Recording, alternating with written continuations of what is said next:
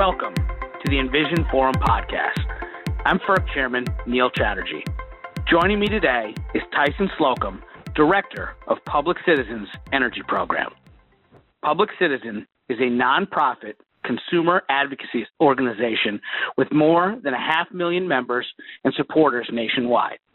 Since 2000, Tyson has led Public Citizen's efforts to represent consumers by promoting an equitable transition towards renewable energy and sustainable transmission solutions for working families. He's active in many cases before federal agencies, including FERC, and serves on the Energy and Environmental Markets Advisory Committee at the U.S. Commodity Future Trading Commission. Welcome to the podcast, Tyson. Thanks for taking the time to join us. This is the Envision Forum podcast. I want to give special thanks for your coming out to Lexington, Kentucky for the original Envision Forum. Hope you had a good time in the Commonwealth, and thanks for joining us today. Mr. Chairman, it's my pleasure to be here today. Thanks so much for having me, and the hospitality in Kentucky was fantastic. It was a great event, and I was happy to be a part of it. Well, I really appreciated it, and have appreciated our relationship and working together the past couple of years. I hear that Public Citizen is nearing its 50th anniversary, just as you mark your 20th anniversary at Public Citizen. So with first, congratulations to that. We know you're a passionate advocate for consumers. Just to get things kicked off, can you sort of give us the highlights of some of the accomplishments that you are most proud of in the last 20 years, and what do you hope to achieve in the next 20 years? That's a great question. And first, Mr. Chairman, I just want to give a shout out to FERC staff. As you probably know, I'm pretty active at FERC, and COVID has really hit us all pretty hard. But yet, FERC hasn't missed a beat. When I make a filing, it gets approved and put into the system, and I know that there are FERC staff, there's human beings involved in that process. FERC staff has to work hard on delivering orders on, hundreds of different dockets, and there's a lot of work involved in that. And I haven't seen any changes in the responsiveness of the agency during COVID. And I think that's a testament to, the hard work of the commissioners and the chairman, but also the staff. And so I just want to really give a shout out to FERC staff for all of their work during these trying times. Thank you for that, and I know that message will be greatly appreciated by the folks who really have pulled together during these challenging times. So I really appreciate you saying that. And so getting to your question, what are some of my proudest accomplishments over the last 20 years? I think just making an impact in the areas where we work. Public Citizen is a consumer advocacy group, and we are trying to represent the interests of households. And on the energy space, that's a big challenge. There's a lot of issues facing households and energy. A lot of people need to see action on climate change and want to have access to cleaner energy, but also energy price burdens are always a big deal, especially to moderate and lower income folks. And so I'm always proud of work that we do to try to highlight the need for more equity in our energy system, to make sure that our energy policies and our energy systems work on behalf of the most vulnerable in our society. And I think going forward for the next 20 years, if I'm fortunate enough to have that opportunity, I think just continuing to identify issues of importance and concern to working families, and just having an opportunity to be a part of a team to contribute on these issues. That's what gets me going every day. Is I think I've got a pretty fun job. It's challenging, but I really enjoy the opportunity to try and work as part of a system to try to make things better for more types of folks. Well, it's important work that you do. And again, congratulations on everything that you've accomplished the last 20 years, and look forward to continuing to work with you the next 20 years. Looking at a shorter window, let's say the next 20 months, you mentioned quite graciously the work that the Commission has been doing as we all deal with the realities and challenges being posed by COVID-19. As you know, we recently hosted a 2-day tech conference on the impacts of COVID-19 on the energy industry. We heard different perspectives during the conference and expect more as we receive additional comments. Wanted to get your perspective. What do you see as some of the longer-term impacts of the pandemic on the energy industry, and what will that impact be on consumers? And what path do you see the recovery taking in terms of timing, and how should consumers be prepared for that? That's a great question, Mr. Chairman. So first, I think, COVID has significantly impacted just not public health and public health institutions, but also the economic security of tens of millions of Americans. I mean, even before COVID, the Federal Reserve did a study where it was revealed that 40% of Americans didn't have access to $1,000 in the case of some sort of financial emergency.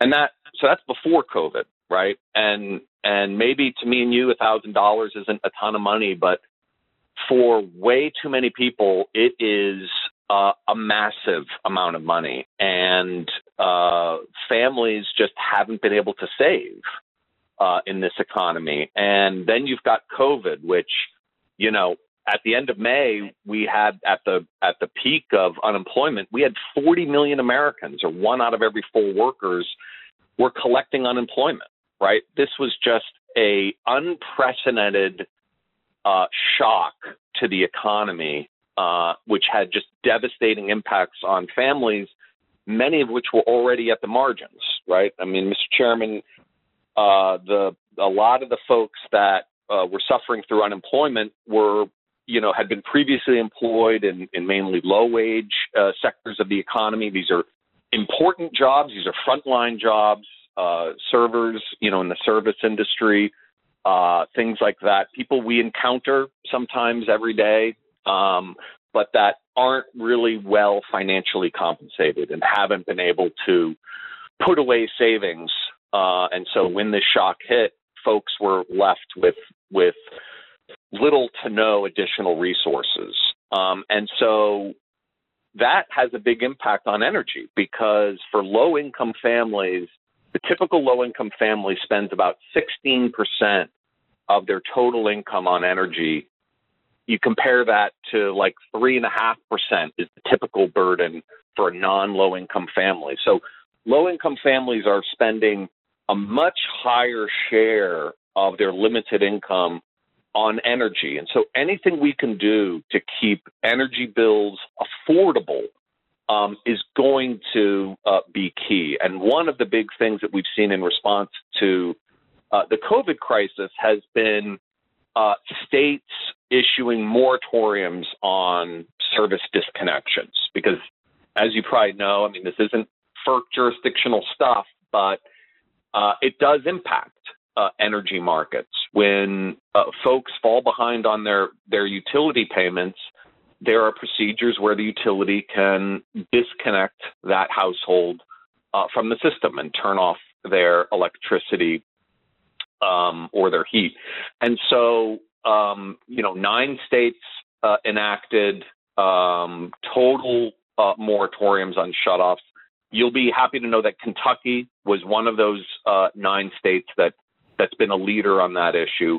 And 22 other states had partial protections, which means that right now there are 19 states that have no moratorium protection. So folks that are falling behind on their payments through not necessarily any fault of their own, but because we're in the middle of a crippling pandemic, can see their utility service disconnected. And there are racial disparities there too. African American households typically see disconnection rates double that of white families. And so I think understanding that, even though FERC doesn't have jurisdiction over that, but just understanding that there is a crisis going on at the retail level of the electricity system, that's important for us to know when we're looking at decisions with wholesale markets.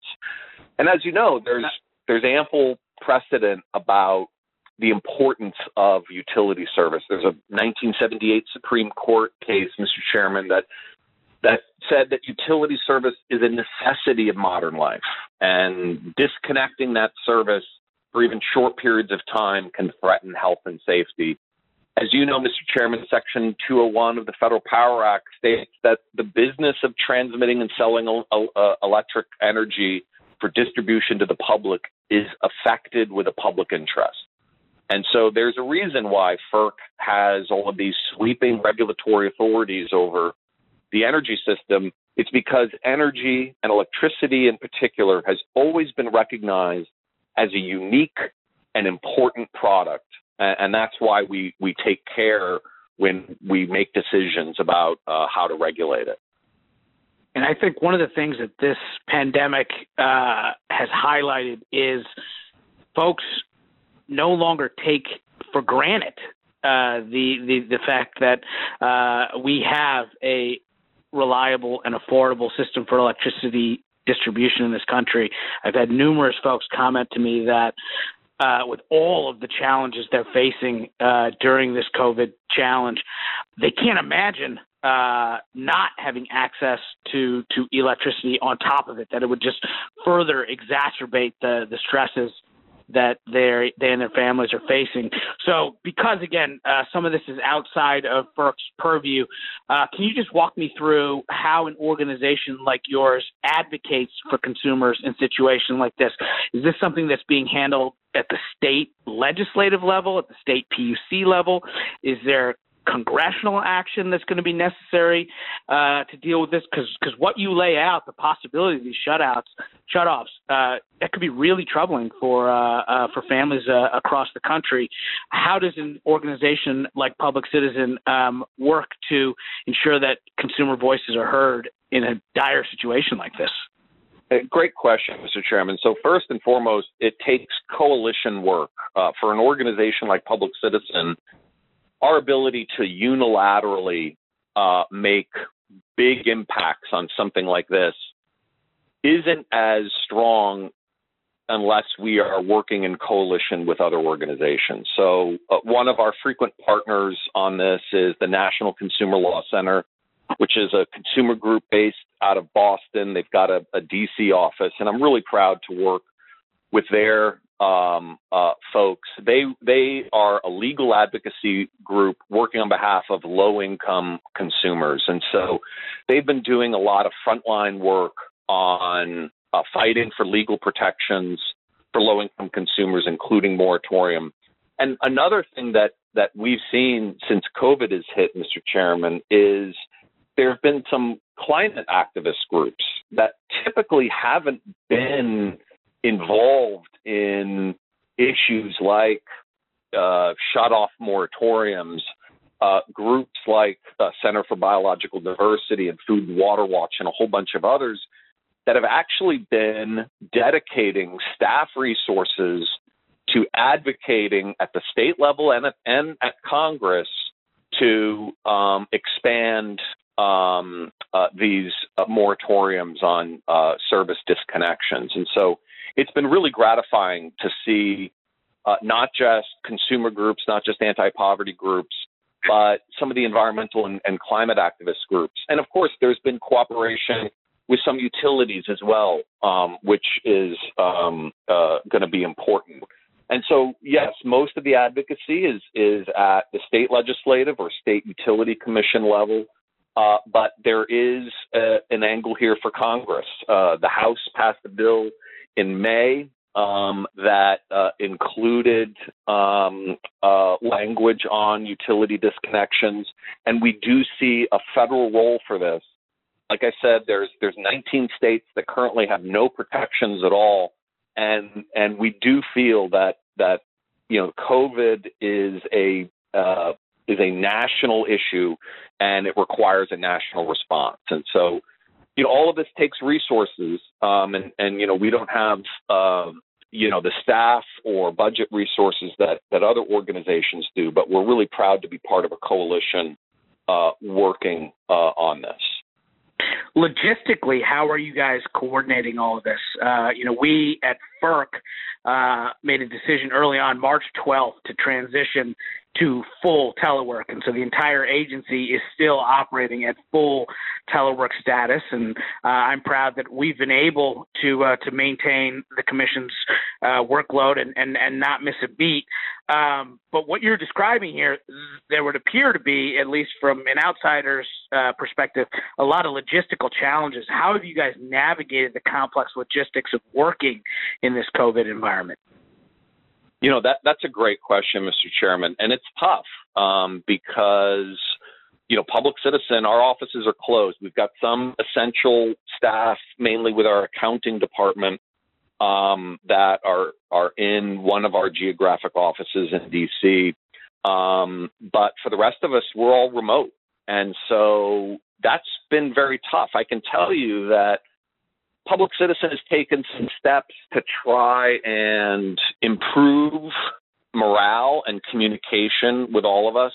So we used to have all staff meetings 4 times a year, every quarter.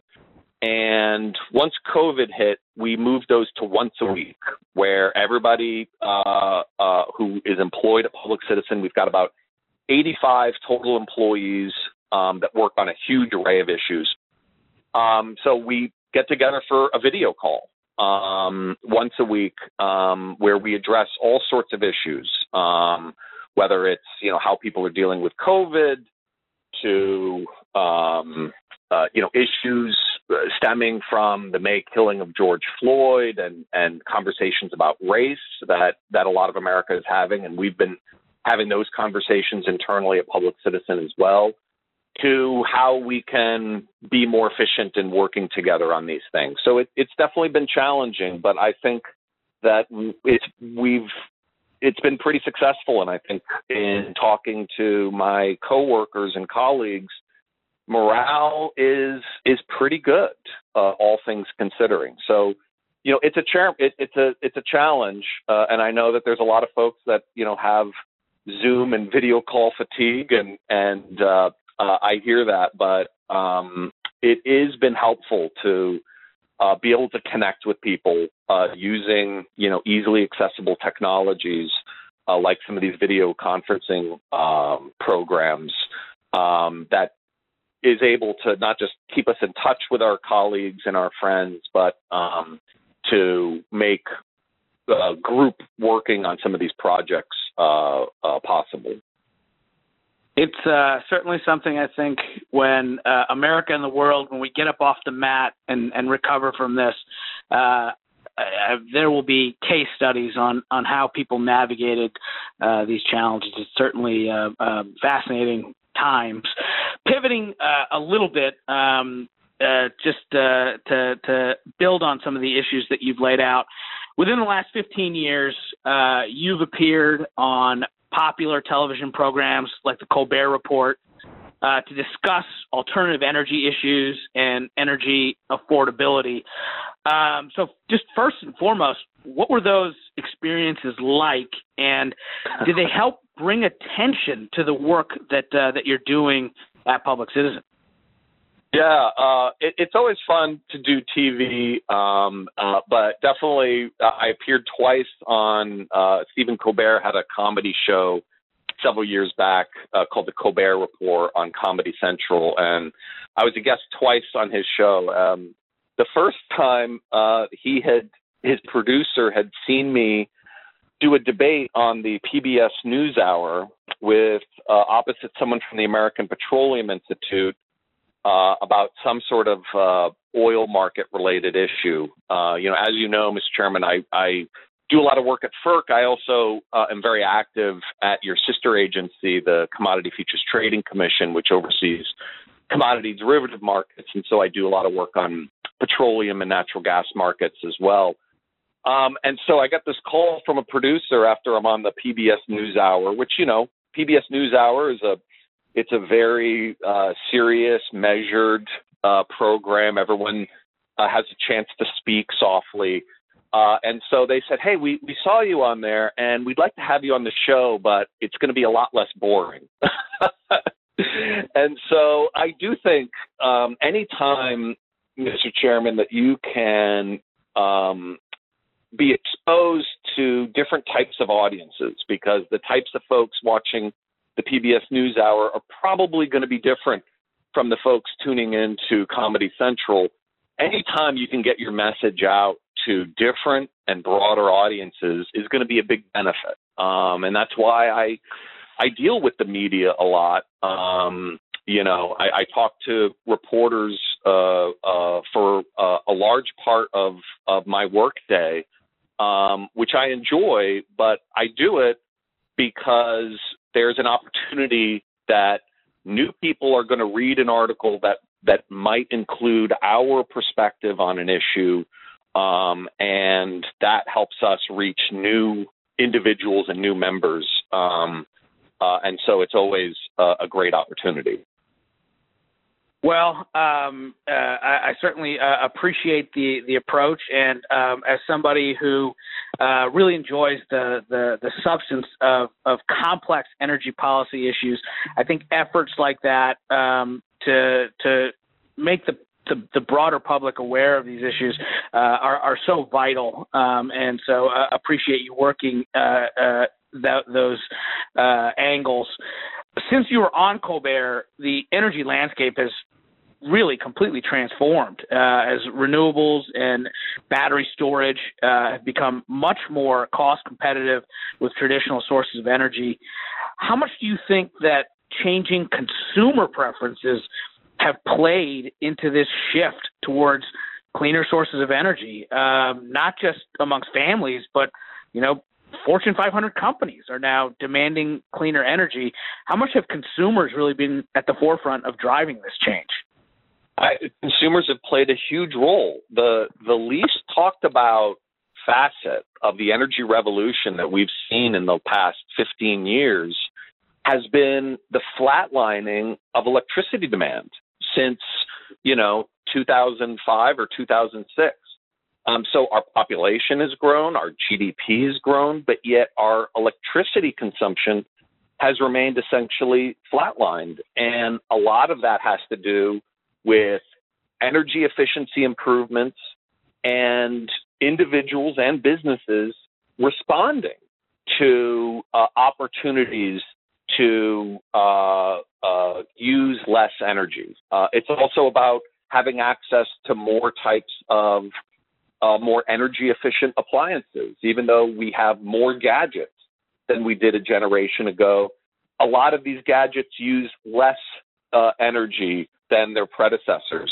But there's always opportunities to do more. And Mr. Chairman, where the big challenges lie and where the priorities ought to be are for those folks that don't have the resources to be able to use less energy. And a lot of this is renters, people who don't own the home in which they live.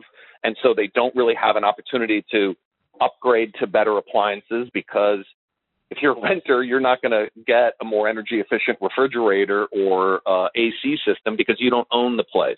You also may not have the financial resources to do that. And that's where weatherization and energy efficiency grant programs are so essential. And the federal government has a weatherization assistance program that provides direct grants to upgrade the insulation and windows and other aspects of building weatherization, so that folks don't have to spend so much money on heating or cooling, because now the building is more efficient where they live. But there's never enough money in those programs. And so I think going forward, doing all we can do to dedicate more financial resources to energy efficiency and home weatherization programs, especially those targeted for low-income folks, is going to be really important. As you also know, during COVID, mass transit has been, and again, this is a little outside of FERC purview, but people are not taking mass transit like they used to, and some of that, of course, is because they're not having to go into a job, but some of it is because people are scared about the health impacts, and so the electricity system is one important part of our energy system, but transportation is one of the biggest. And everyone's in agreement that the future is in the electrification, but it can't be focused on just substituting 300 million gas-powered cars for 300 million electric-powered cars. We have to have a mass transit system that can accommodate people safely and can serve all communities equitably. And so I think these are the types of infrastructure investments that are really important, that have huge social and economic benefits, and that ought to be a priority for investment. Curious to get your take on the pace of change and the energy transition. Some people believe that the shifts that are occurring are happening too slowly as we confront climate change, while others believe we are moving too quickly away from reliable traditional generation. What are your thoughts on the pace of change we've seen, and where do you fall on that spectrum, and what should consumers be concerned about as we look at the energy transition?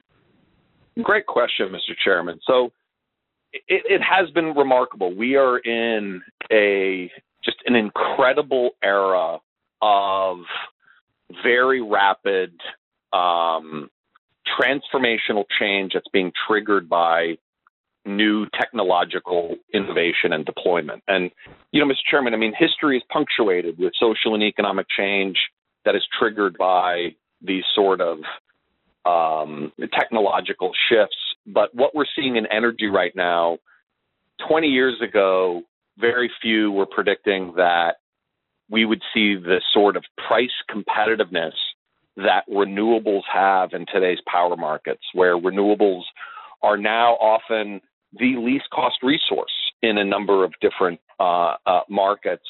And when that is paired with energy storage, you can get over the intermittency challenge and provide, zero emission, affordable energy. But there are going to be infrastructure associated costs with that transition, and there's a lot of different stakeholders. So I do think that the technology is at a place where it can be deployed, but there are impediments. And some of those impediments are structural and engineering, and some of those impediments are more political in nature. And I think doing all we can to ensure that we get as rapidly as possible the technologies that are proven to be cost-effective and clean and sustainable into the market as quickly as possible, I think ought to be a goal. And some of that involves infrastructure investment. And, government has always played a role in infrastructure. You go back to Article 1, Section 8 of the U.S. Constitution, and it says, Congress shall build the postal roads, right? The postal roads were, the internet of the day, in addition to the road network for a very young republic. When Morse invented the telegraph, it was Congress that appropriated the money to build that national and then international network. The railroads were beneficiaries of a massive congressional program in the 1860s. The 1954 Interstate Highway Act was a massive infrastructure program funded by the government and taxpayers that transformed the transportation landscape. And so going from the very early days of the Republic to the 20th century, the government has always played a role in infrastructure investments, and I think today is no different. Focusing in that vein on something FERC specific, I've not been shy in stating that I'm particularly proud of the work we did on Order 841 to remove barriers to entry and enable battery storage resources to be compensated for all of their attributes, for capacity, for energy, for ancillary services. Don't want to get ahead of my colleagues, but we are similarly working on a rulemaking regarding moving some of those barriers to aggregated distributed energy resources. Can you speak a little bit from the consumer perspective on how actions like that within FERC markets can benefit the deployment of technology, help the environment, the economy, and consumers? FERC is a critical player in that. And again, your leadership on the battery storage order is to be applauded. And, now we're involved in some various compliance filings with the different regional operators of the grid or RTOs to enact that order. But we're seeing progress. And so there's no question that energy storage is a game changer. And, there are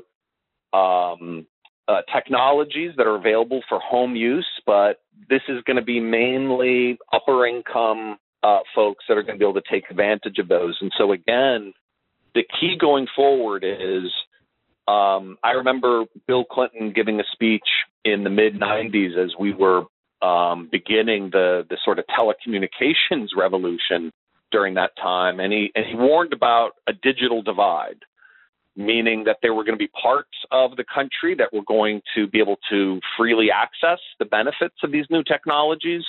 And then there were going to be parts of the U.S. that, for a variety of reasons, were not going to be able to access that. And you can't have a well-functioning republic with that kind of divide. And I think we see the same thing with clean technology. The technology is there, but making sure that all different types of consumers, particularly moderate and low-income consumers, can access the benefits of these technologies.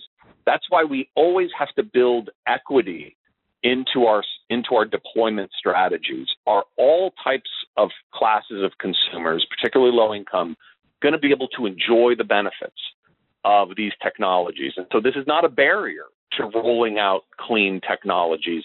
It just means that we need to always think about equity when we're putting together policies to maximize clean energy deployment.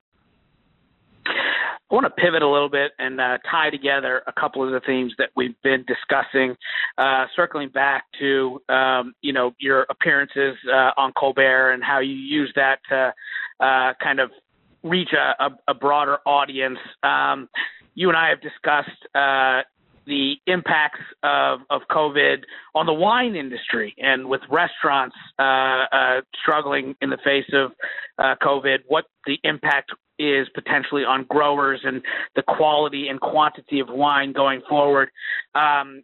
As we start to deal with the realities of climate change and man's impact and the need to decarbonize, I've found it most interesting when people can make the challenges being posed by climate change relatable to broader audiences. One of the best presentations I saw at an energy conference was given by winemaker Michael Mondavi. And he spoke about what the impacts of changing temperatures would have on the wine industry and how the quality and character of the wine being grown in Napa today, with temperature increases and changes in soil and moisture, that they may not be able to produce that wine in Napa in the future and may have to look further north. And those same implications would exist in, the Champagne region of France. And I will tell you, he had the attention of every person at that conference because he made the realities of climate change understandable and clearly demonstrated the impacts to people on something they were interested in, which is their wine. Just kind of curious, with your background and interest in wine, and just that general example, how are other ways that folks like yourself can bring attention to these complex energy policy issues in a way that the public can follow them and really take interest in them? That's a great question. And for the purposes of this segment of the podcast, my wife would be a way better subject. First of all, far more entertaining and articulate, but she's a wine professional. She's an accomplished sommelier and also a wine importer and distributor. So she's the expert. But what I have gleaned from her over the years is that, climate change, like you heard from Mandavi's presentation, is having disruptive effects all over the place. And in the United States, from my understanding, again, I'm not the expert, my spouse is, but from my understanding, American producers have more liberal ability to grow things in certain areas, whereas places like France, it is very strictly controlled. You can only grow Pinot grapes in this particular region, and you can't protect the grapes. You can't even cover them. They have age-old rules that are really old school about how the grapes can be grown and in what specific regions. And climate change is disrupting all of that, because what once was a perfect region in France for a Pinot grape 100 years ago isn't necessarily the perfect region today. And then you've got other areas of the world where trying to grow grapes was a non-starter. They just, you might as well make jelly out of them. But now with changes in climate, it is opening up new areas for cultivation and development. So it impacts all of us. And, I've got a healthy appreciation for wine. I enjoy a good glass with dinner, and understanding that climate change is going to be changing some of not just the established regions where grapes are grown, but the quality of grapes and the quality of wine.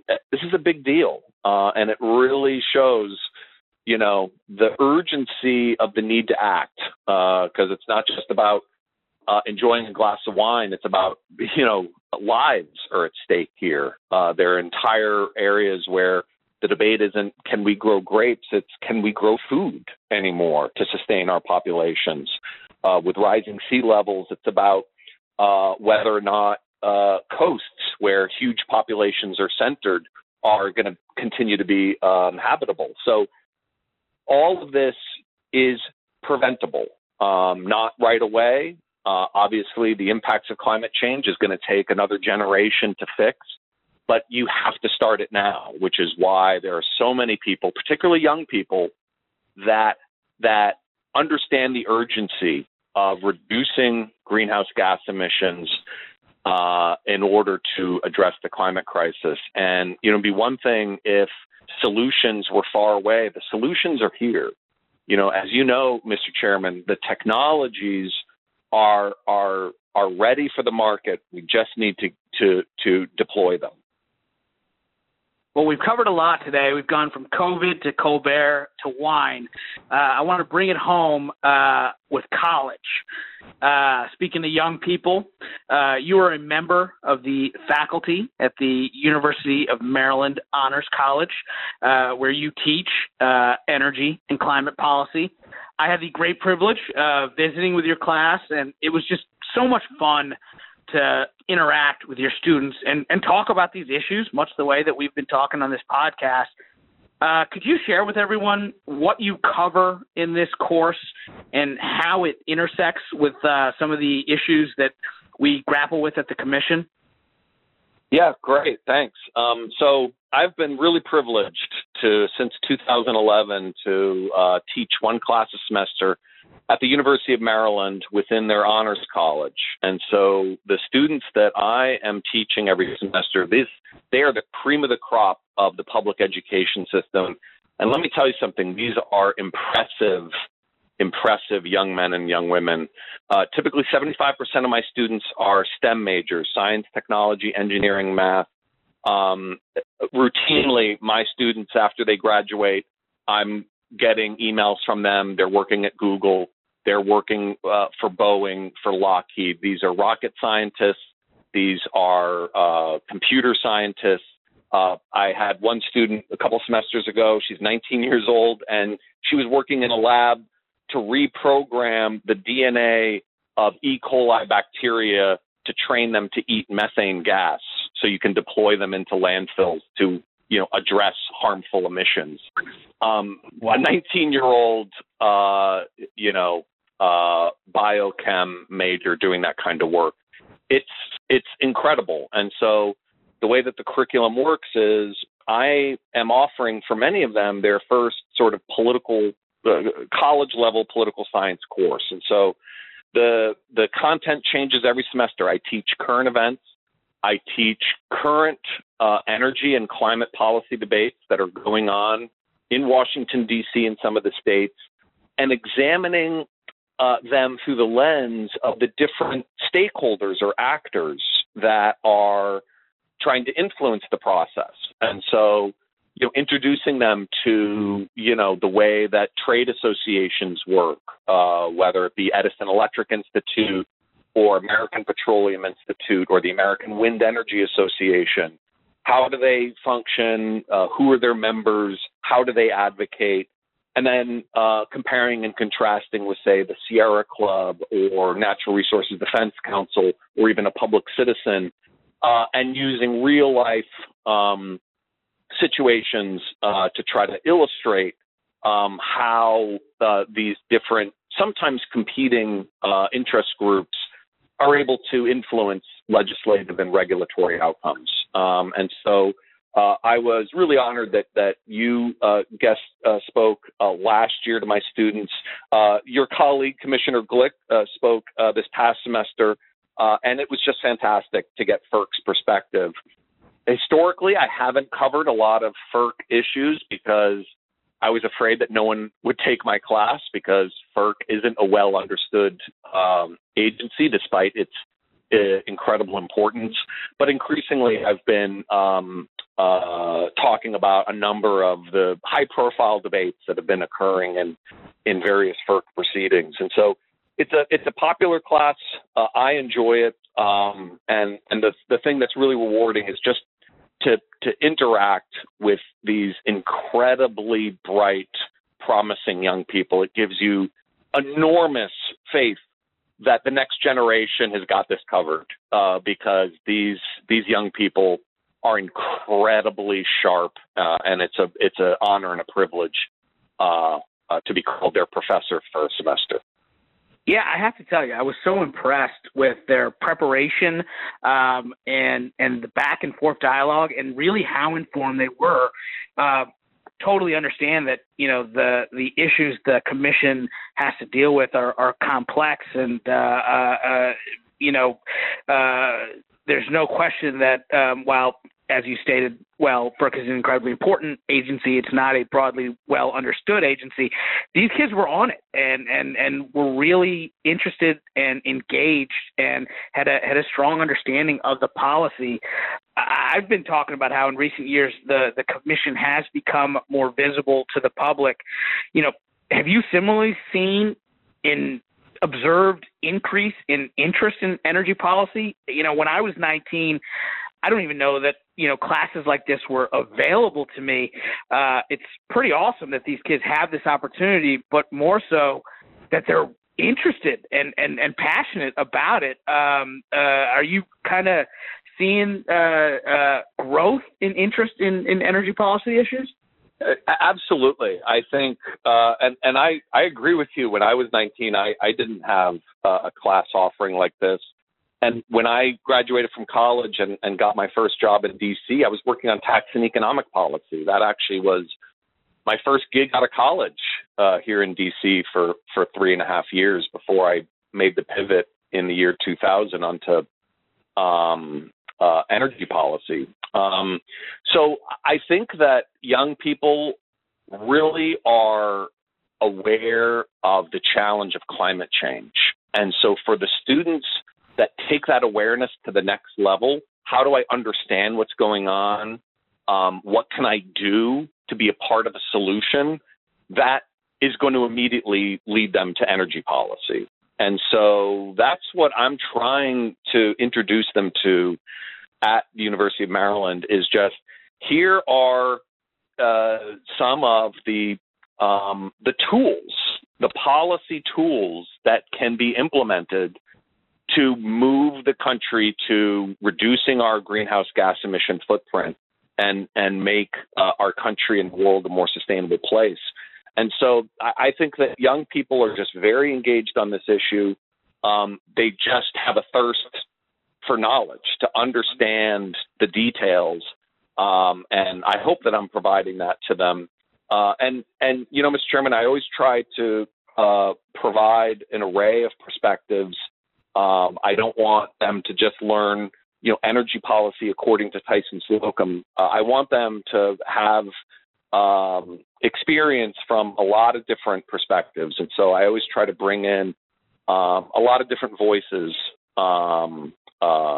from industry, from the environmental movement, across the board, so that they're exposed to all of that. Well, I was honored to participate last year, and please keep me posted as you embark on your fall curriculum. And should there be an opportunity, either virtually or in person, I'd be honored to participate again. I'd love to have you back, Mr. Chairman. Well, I appreciate that. Thank you for your time today and for joining us on the Envision Forum podcast. Really enjoyed the discussion. We covered a lot. Always enjoy hearing your perspectives. You obviously have tremendous expertise, but you also have a way of conveying these complex issues in a really entertaining forum. And just have enjoyed the discussion today, and look forward to continuing it in the future. Mr. Chairman, I really appreciated the opportunity. Thank you so much. Thank you. Have a great day. You too. The Envision podcast is sponsored by the Federal Energy Regulatory Commission and its chairman, Neil Chatterjee. Views expressed in this podcast do not represent the views of FERC or any individual FERC commissioner.